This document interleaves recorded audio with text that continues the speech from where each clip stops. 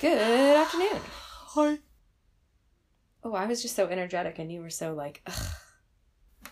Also, Megan, I went to that store, and I'm not going to name names. Welcome to Sister History Mysteries.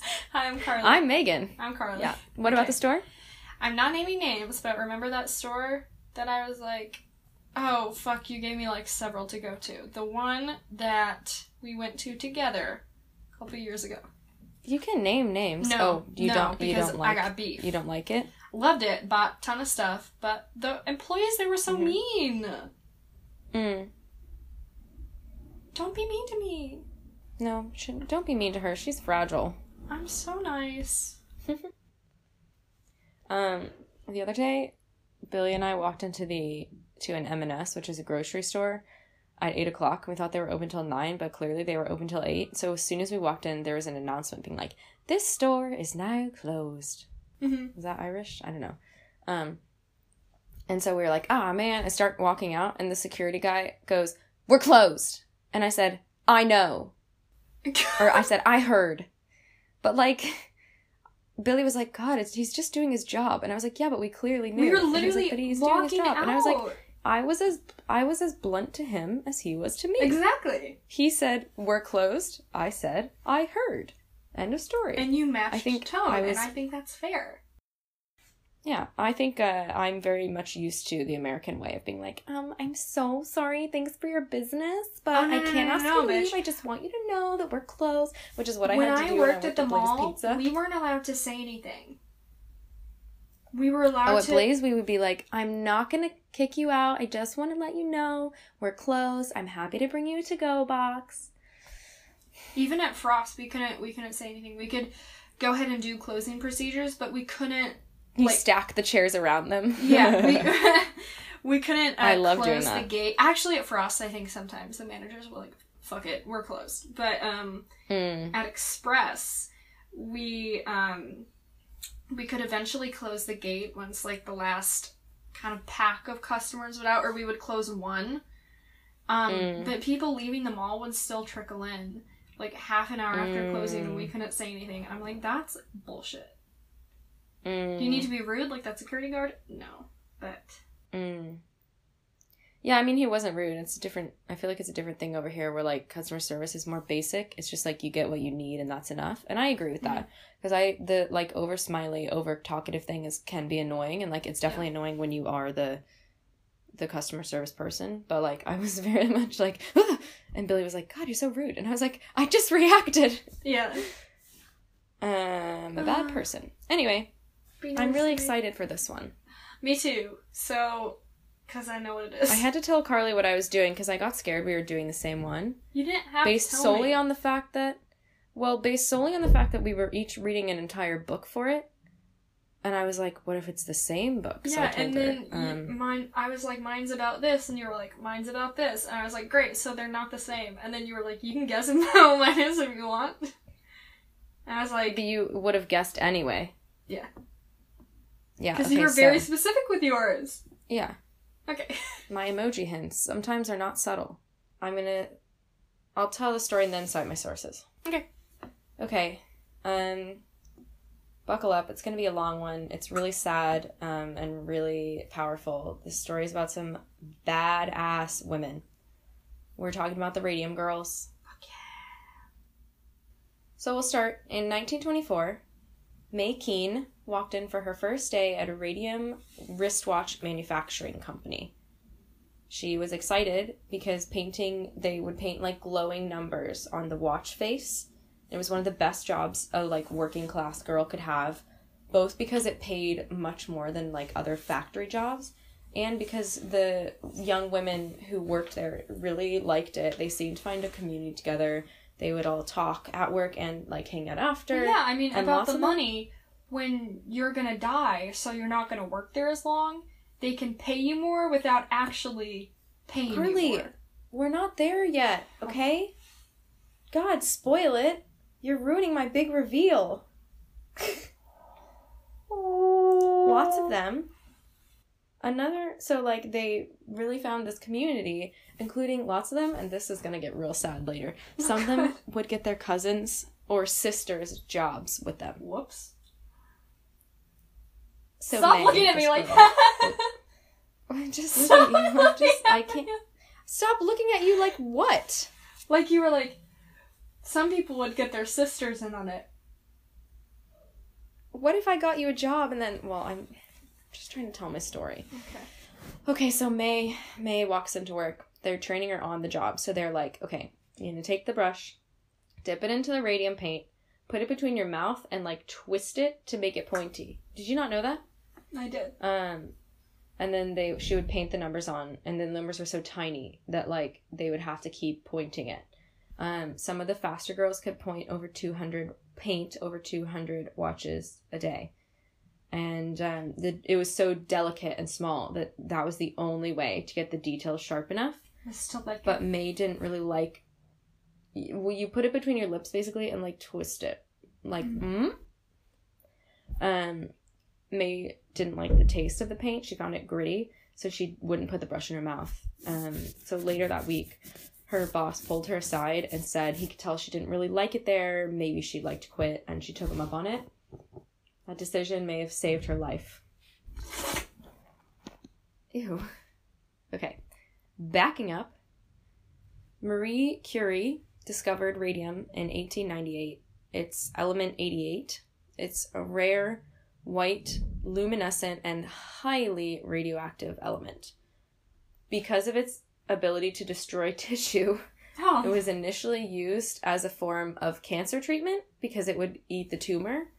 Eat everything else. So from there it became known... Yeah, but they didn't know that at the time. But so it became known as like this miracle element. It was used in bath salts, beauty products. People would drink radium water tonic, and they thought that it was good for you. Now, a lot of these products, like commercial products, didn't actually contain radium, but it was like the big buzzword. Everyone thought it was actually good for you in small doses. It was also useful for its luminescent properties. So during World War I, there was a surge in demand for glowing watches, dials, and like aircraft instruments, because you could see, like, if you're in the trench, you can pull out your watch and see the numbers in the dark, and you don't have to light a match. All of these glowing things are made with radium paint. And so all these factories started springing up and enlisting working class women to come paint the numbers. So, like I said, in the beginning, it was believed that small amounts of radium wouldn't hurt you. The men who would work directly with radium in larger quantities would wear lots of protective gear, and they would handle it with big tongs. But the girls were not offered any kind of protection in their jobs. Love that. They were specifically and repeatedly instructed to use the lip pointing method. That's what it was called. They would say lip dip paint. So that's causing them to ingest tiny amounts of radium over and over every single day. One woman, May Cubberly, an employee at the United States Radium Corporation, we're going to hear about them a lot, the USRC, in Orange, New Jersey, specifically remembers asking, as many girls did, whether it was harmful to put the paint in their mouths, and her manager, Mr. Savoy, told her it wasn't dangerous and that radium will put rosy cheeks on you. Because it's going to burn your skin off your face? No. It's unclear whether these people didn't really know or whether it was actually like, yeah, we'll just cover this up, it's fine. Initially. Maybe a mix of both. Yeah. I mean, like, it's probably fine, and if it's not, you know. They're poor, so it doesn't matter. Right. So, the lip pointing wasn't the only way that they would have contact with the paint, because it glowed. And because working as a dial painter was kind of a status symbol in, like, the towns where the factories were, they called them studios. The studios were. The girls would absolutely cover themselves with the paint. So, like, this one... Are you done? No.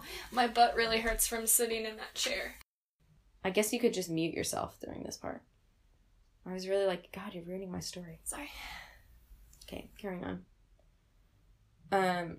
Marie Becker, a dial painter at the Radium Dial Company in Ottawa, Illinois. So there's two main studios we're going to talk about, Ottawa and Orange. Where's Orange remembers again? Going into the dark... New Jersey. So she remembers going into the dark room with her colleagues on their lunch break and painting themselves. They'd, like, make themselves have silly eyebrows, paint their lips, put a mustache on their face, Marie. and then they'd glow in the dark. What's her name, Marie? They thought that shit was hilarious. Yeah, Marie. Marie! Yeah. No, yeah. Marie. Yeah. So then they'd look in the mirror and they would glow in the dark. Some girls would wear their going out dresses into work because they get radium dust all over themselves. And then they go to the dance hall where it's dark and they would literally glow. That's badass, but... Yeah. Don't do that. And then they would eat their lunch at the work table so that they could get back to work faster. Because they were paid per item that they painted. Yeah. They didn't know that, obviously, they had no concept. They're like, oh, this is pretty, it's fun. No idea that it would kill them. Mm-hmm. So, Molly Maggia was the first one to get sick. Molly. In 1922. Yeah. In 1922, she quit her job at the USRC in Orange. It started as a toothache, but then the dentist pulled the tooth, and the spot in her gums never healed. Oh. So then he had to pull the tooth next to it, and then she starts, you just fall apart. So she starts developing these ulcers in the gaps where the teeth have come out. And then her limbs start to ache, and she gets diagnosed with rheumatism, but they have no idea what's happening to her jaw. So then by May, the infection in her mouth had spread to most of her face and even some of the bones of her inner ear. Oh. This is going to be an intense sentence, so you are warned. Then she goes to the dentist, and he, pokes at her jaw, and just a piece of it falls out of her mouth. And then over the coming days, so, honestly, they're falling apart. Their bodies are falling apart. And then the rest of her jaw falls out over the coming days. Molly. Yeah, it's gonna get worse. This is probably the worst part that I'm about to tell. Oh my god, that poor angel. Oh, I can't say angel. That's George Hartsock's thing. So, by September of that year, the necrosis, which means death of tissue, had spread to her throat. This is horrible. The tissues in her throat began to decay and disintegrate, including her jugular vein. So basically, at a certain point, the walls of her vein just collapsed and she bled out. Oh my god. Yeah. She, choked on her blood. She was 24. Molly! Yeah. Yeah. You want to hear something else bad? Okay. Remember when we saw the syphilis skulls from Richard III, and how that also makes your bones fall apart? Yeah.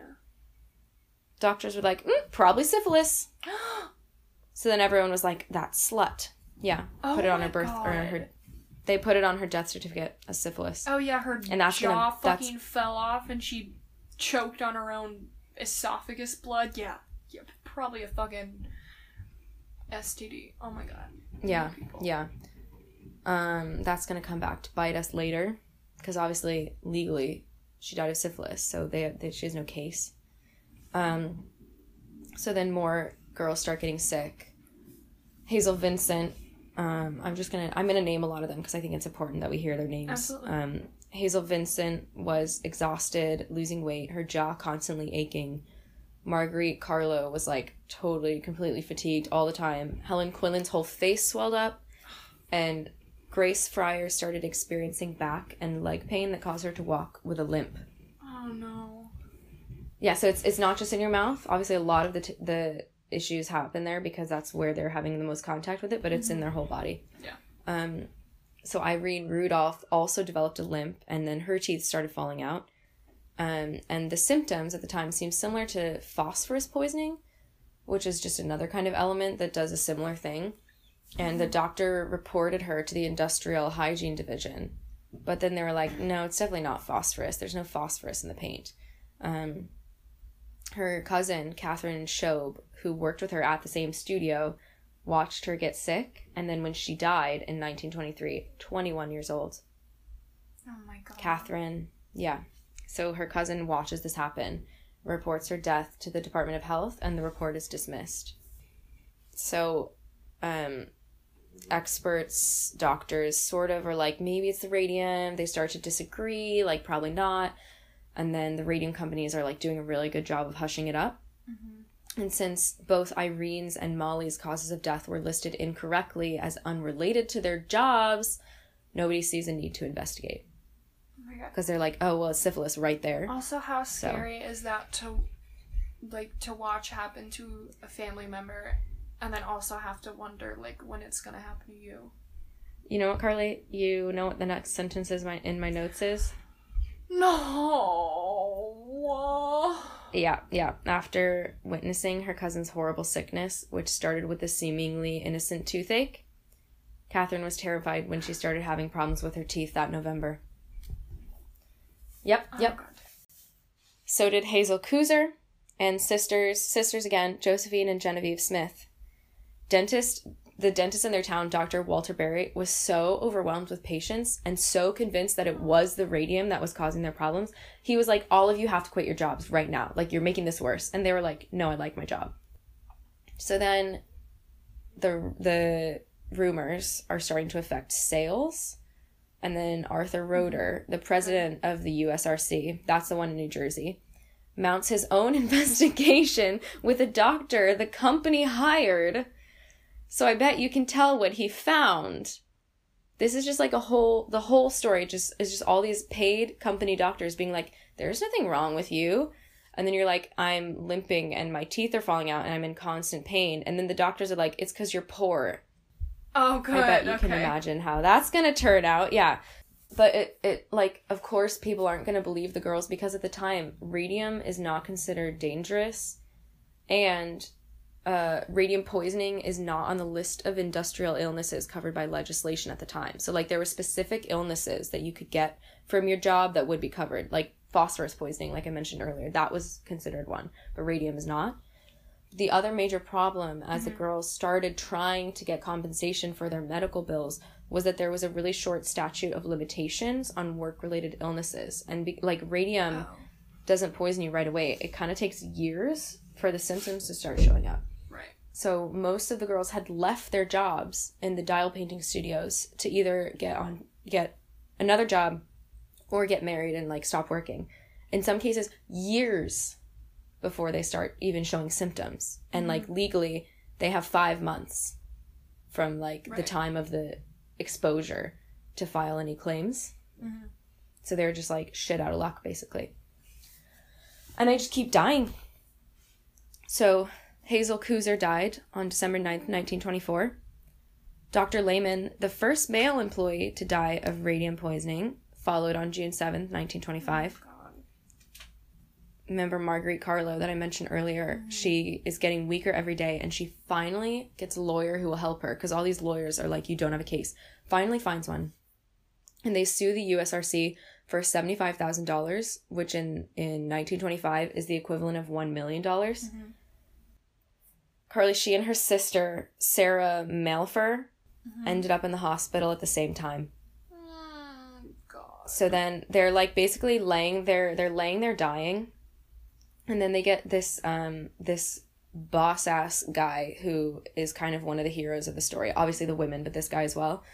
So Dr. Harrison Martland just recently got appointed chief medical examiner of Essex County, New Jersey. Okay.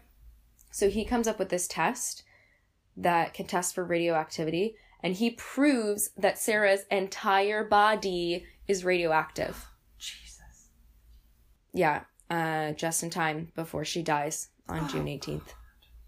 Yeah. So she's in the hospital with her sister. So what happened was like basically Marguerite was sicker, and then Sarah like got sick really fast, and then they kind of took her away, and then Marguerite was like, where's Sarah? And they wouldn't tell her because she was so weak. They didn't want her to know. Oh my God, that's so sad.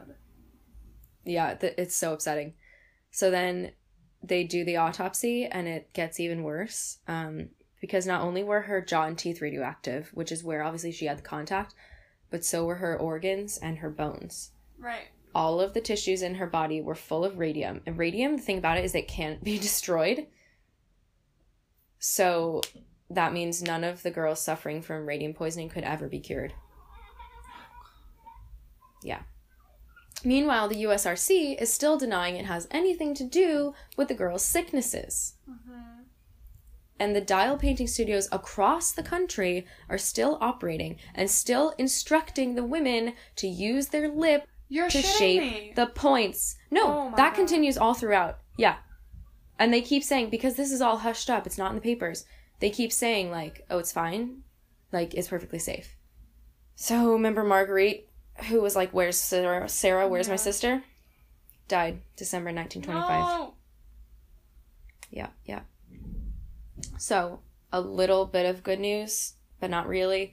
Okay. In 1926, the USRC settles out of court and pays for the deaths of Marguerite Carlo, Sarah Malafer, and Hazel Kuzer.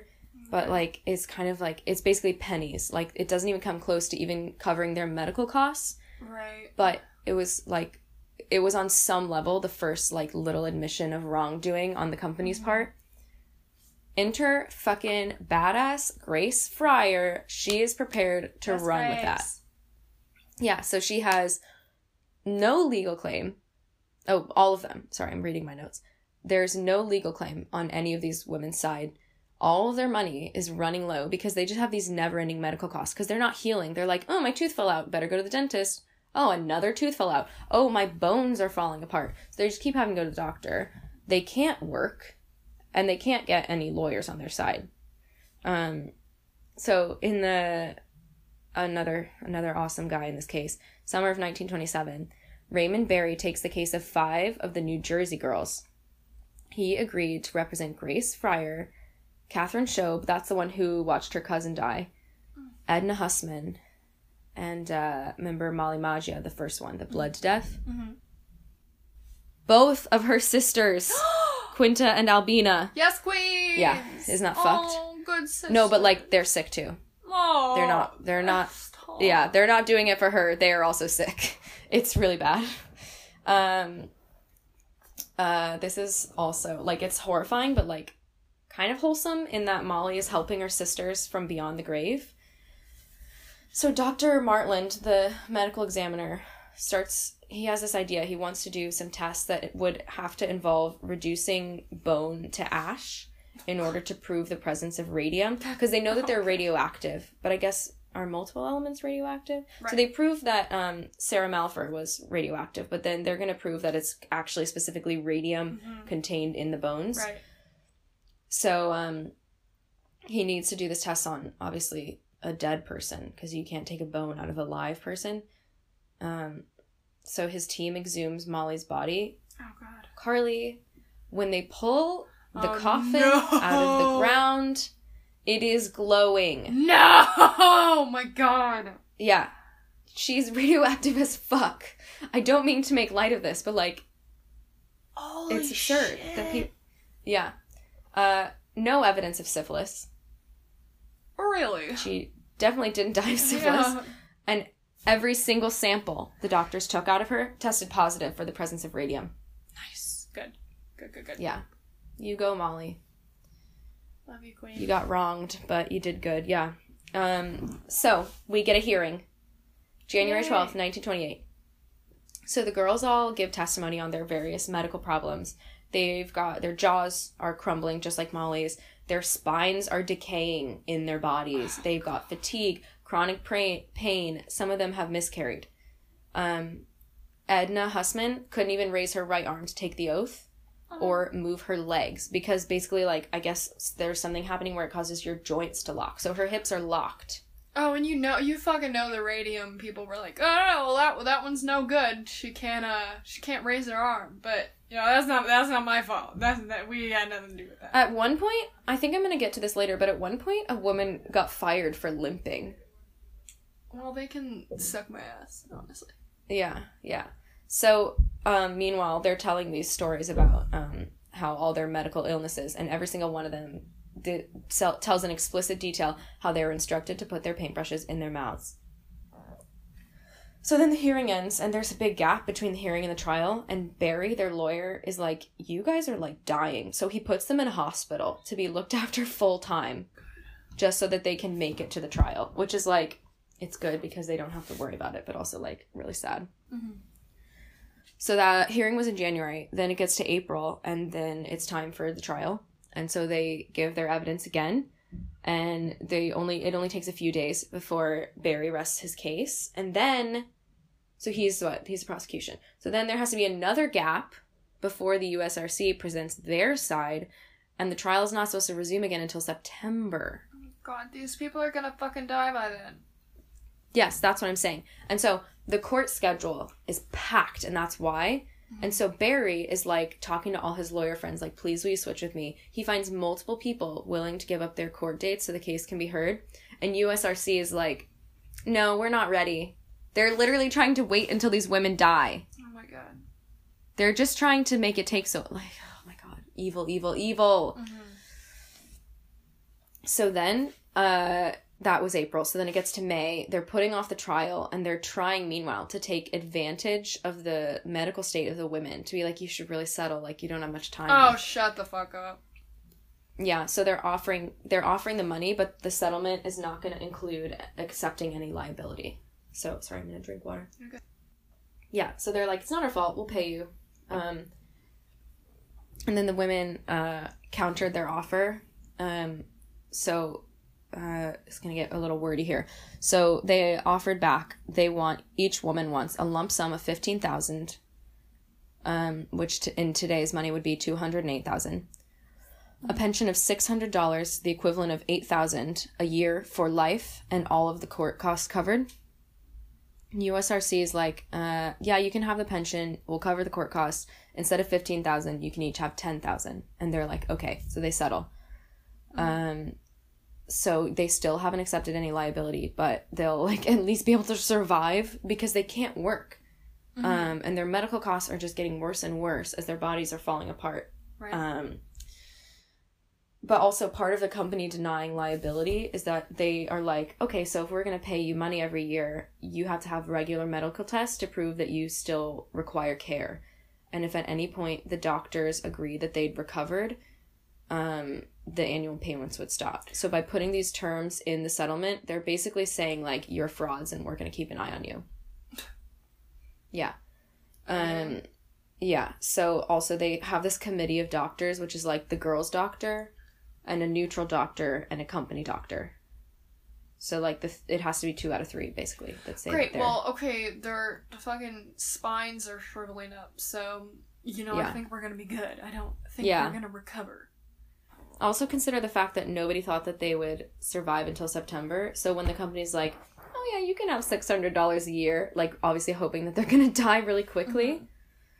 So then a year goes by and none of them have died fast enough. And they're like, actually, wouldn't you rather just have a lump sum instead of your annual payments? And they're like, no, don't think so. And then Barry, their lawyer, is trying to get the board of doctors... Barry! Yeah, to issue a formal statement that the girls were suffering from radium poisoning. Because it's still not even, they're still not even technically diagnosed with radium poisoning. Because it doesn't even exist as a disease at this point. Mm-hmm. So Barry's trying to do this in order to help the inevitable many future cases. Because these girls are going to get sick. Right. Okay. Right, here we go. So Barry starts working on the case of May Canfield in the summer of 1929.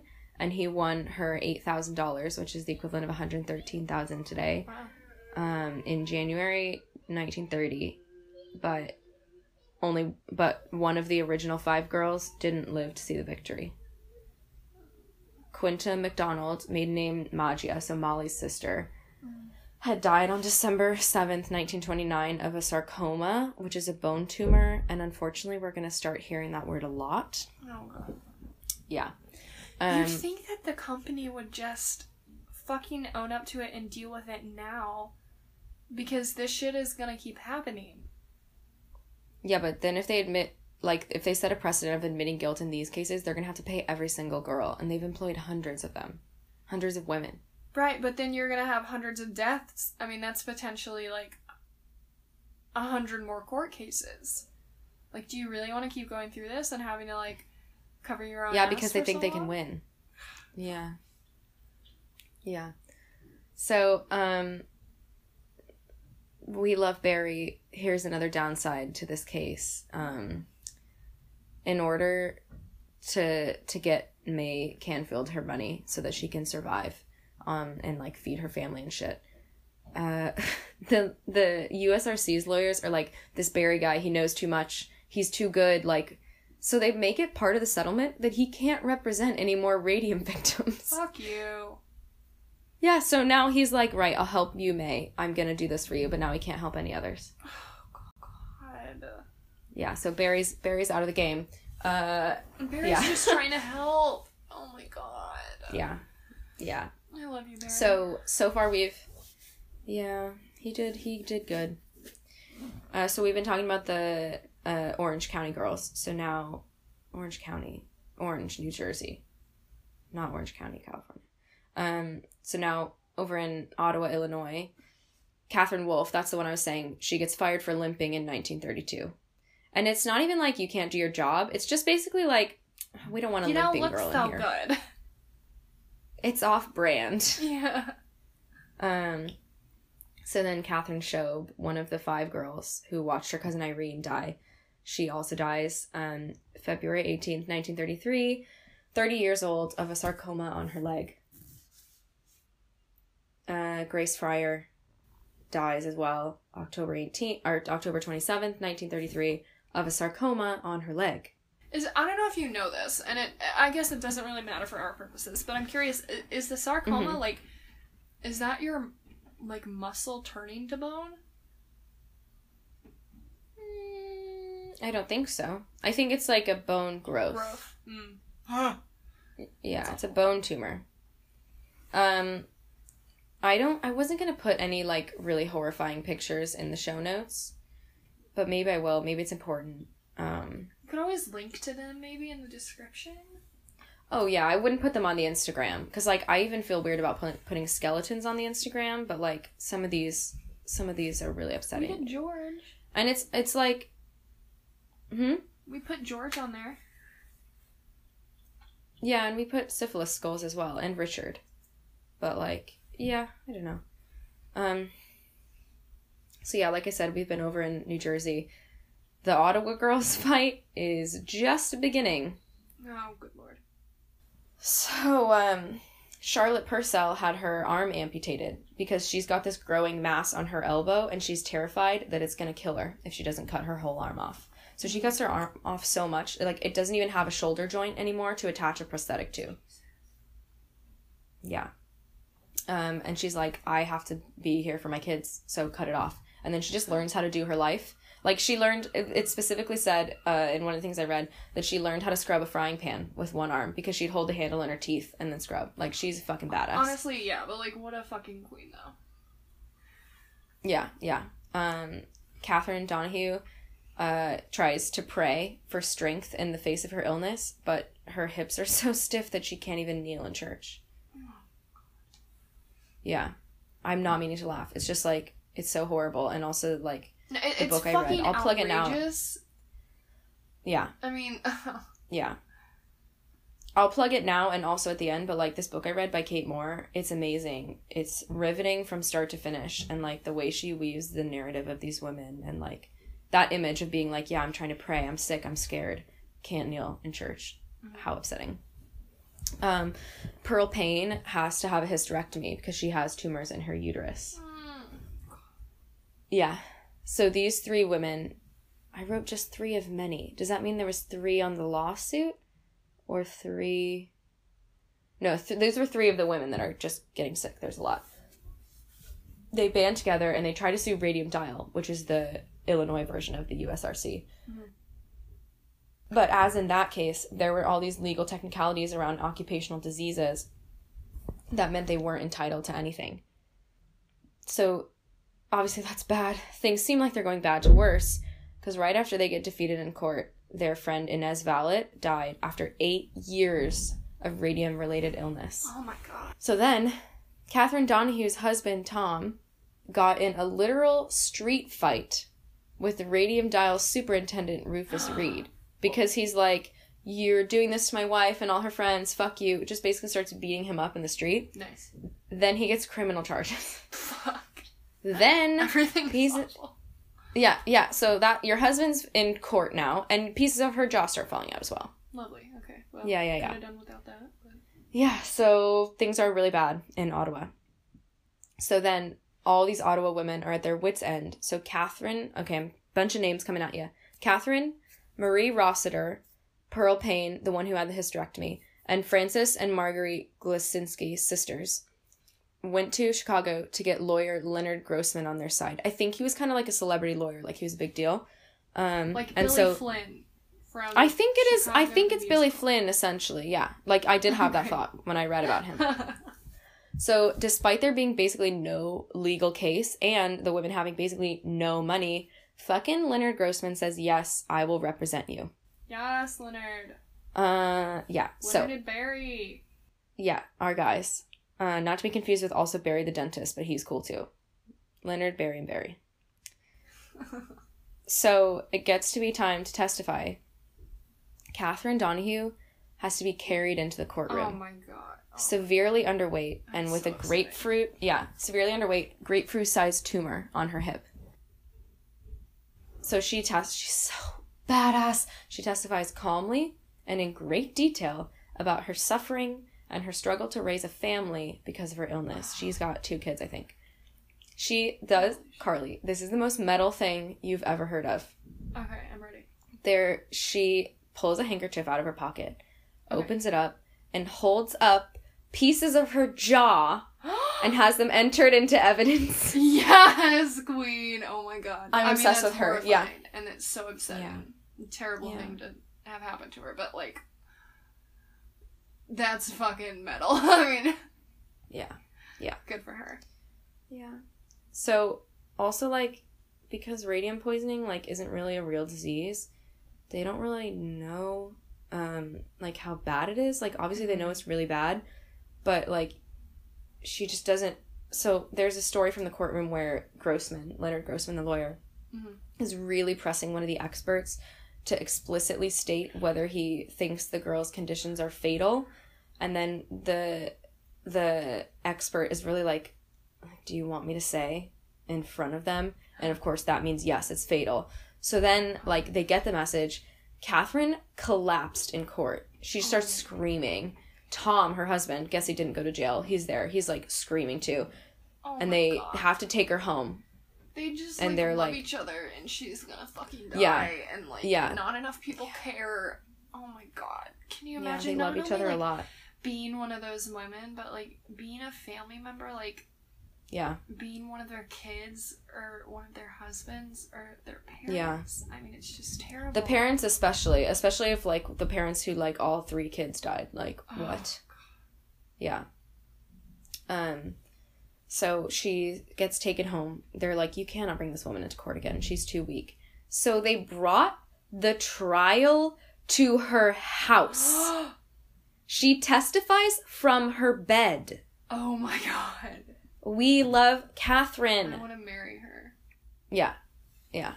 So, so in 1938, while those 5 women are waiting for the verdict, Pearl Payne from the court case, Marie Rossiter from the court case, Catherine Donahue, the one who's in bed, and Charlotte Purcell, the one who had her arm amputated, all of them are miraculously still fighting for their lives. And they team up with Grossman to set up a society to protect people who have been, this is a quote, it's not a good quote, maimed due to occupational hazards. Oh, well.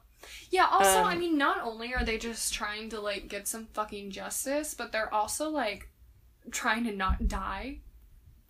Yeah, You know, they're before like, they can make that happen. yeah, like, I have to fight for my own rights and other people's rights, and also pieces of my body are falling out. Oh, my god. Yeah. But you know what? They still have a sense of humor, too, because they call themselves the Society of the Living Dead. Oh! This I organization love that they're them. setting up. Yeah, they're so cool. So Catherine's health fluctuated while they were waiting for the verdict, as you would expect. Yeah. Up and down from the point of, like, actual death. Like, I think they brought a priest to her house at one point. And then sitting up in bed feeling sort of more optimistic. And so then the verdict comes in April. I don't know why it took so long. But the judge, George Marvel, found Radium Dial responsible for Catherine's illness and awarded her past medical expenses, back salary for the time she couldn't work, damages, and an annual pension. Yes. Yeah. So Radium Dial, scumbags that they are, appeals the verdict. Catherine is too sick and weak to attend the hearing for the appeal. Oh my god. Okay. Yeah. Okay. So it's a race against the clock, because apparently if she died before the final verdict, her children wouldn't receive any of the money. But on July 6th, the appeal was rejected. The judge is like, yeah, fuck you. And the girls sort of, they were like, yay, good. I can't leave my bed. Woo. Catherine weakened to the point that her husband, the part I was saying earlier, her husband has a priest come to administer the last rites. And then she kind of has a little mini bounce back, but then Radium Dial files another appeal, and she just actually can't take it, and she died the next day. Oh my god. Yeah. Yeah. I mean, I've got a picture of the bedside trial, and, like, when you look at her, you're like, oh yeah, she basically is already dead. Like, it's so bad. Oh my god. Just, like, pure fucking evil. Yeah. I feel like she weighed, like, 60 pounds when she died or something. What? I mean, I don't... They're just, like... They're just literally, like, trying to wait until she dies to find some sort of fucking loophole to not have to, pay her family any... Oh my god. Okay. Yeah. So the thing I said earlier about them... If she died before the final verdict, her children wouldn't receive any money. But then actually, after her death, Grossman takes the case posthumously all the way to the Supreme Court. Wow. And Radium Dial keeps appealing and appealing.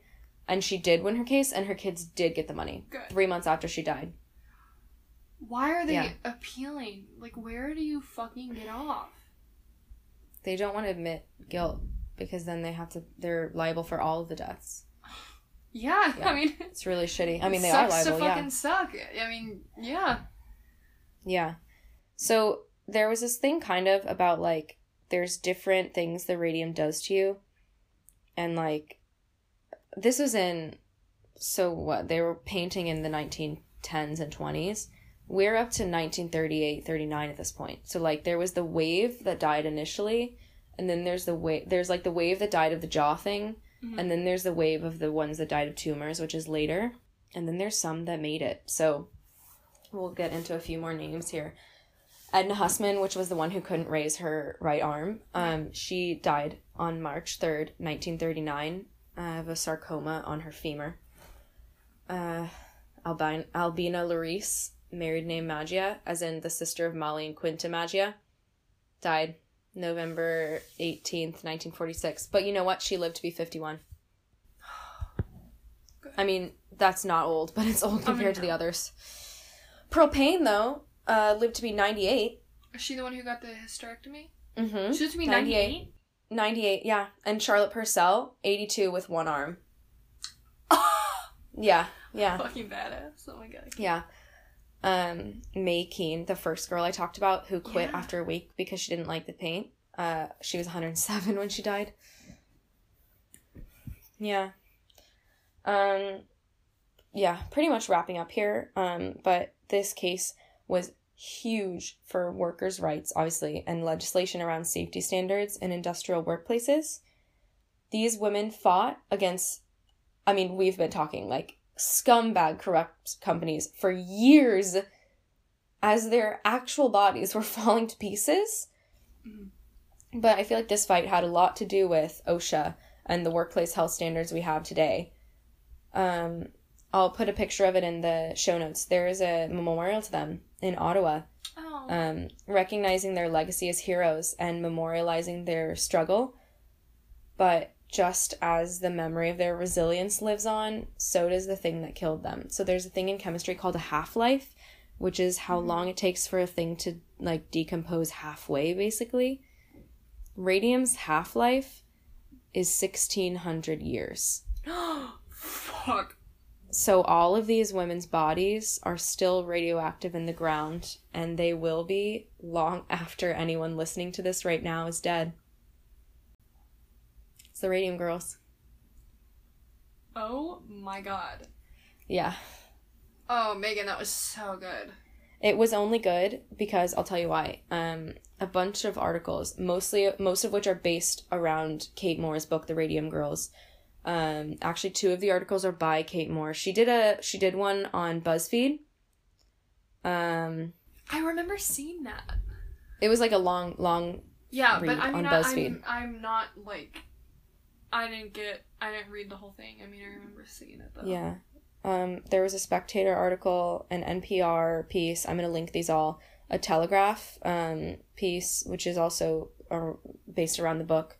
And then, a History Today article about radium, because I don't know about chemistry. But yeah, Kate Moore, I think, is a playwright. I think initially she came to the story of the Radium Girls. Oh, I also listened to a podcast about it. I'll link that as well, because it was also really good. But yeah, she was a playwright, and someone was, like, commissioned her to do a play about the Radium Girls. And so then she wrote the book about them as well, because she was so fascinated and inspired by them.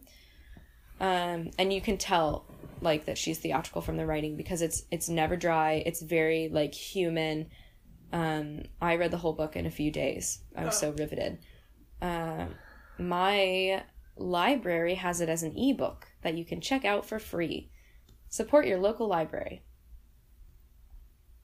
Yep. Yeah, man. Yeah. Wow. Yeah. I mean, it's kind of tied into what we talked about the last episode. Just, like, corporations being scumbags. Corporate shitheads, yeah. Yeah. Yeah. Holy shit. So I feel like, Joe, do you have anything to add? No, I mean, that was fantastic, though. I was very excited for that episode. Again, it wasn't as long as I thought. It took a long time to write. Or piece together, I guess. Yeah, I'd really recommend the book, guys. Kate Moore, The Radium Girls. I can't say it enough times. If you're not into reading a whole book, the long-form BuzzFeed article is just sort of the book condensed. But her voice is still really present in it. I just think there's so many insane images in this story. Like, so many things that would make it a great movie. Like, the bedside trial, the jaw falling out, the, like, trying to kneel in church, or, like, being like, no, I'm gonna have my arm amputated so I can be alive for my kids. Like, I feel like these stories need to be told, because these women are so badass, and it's just a really, like, obviously horrifically tragic, but also just a really good story. Mm-hmm.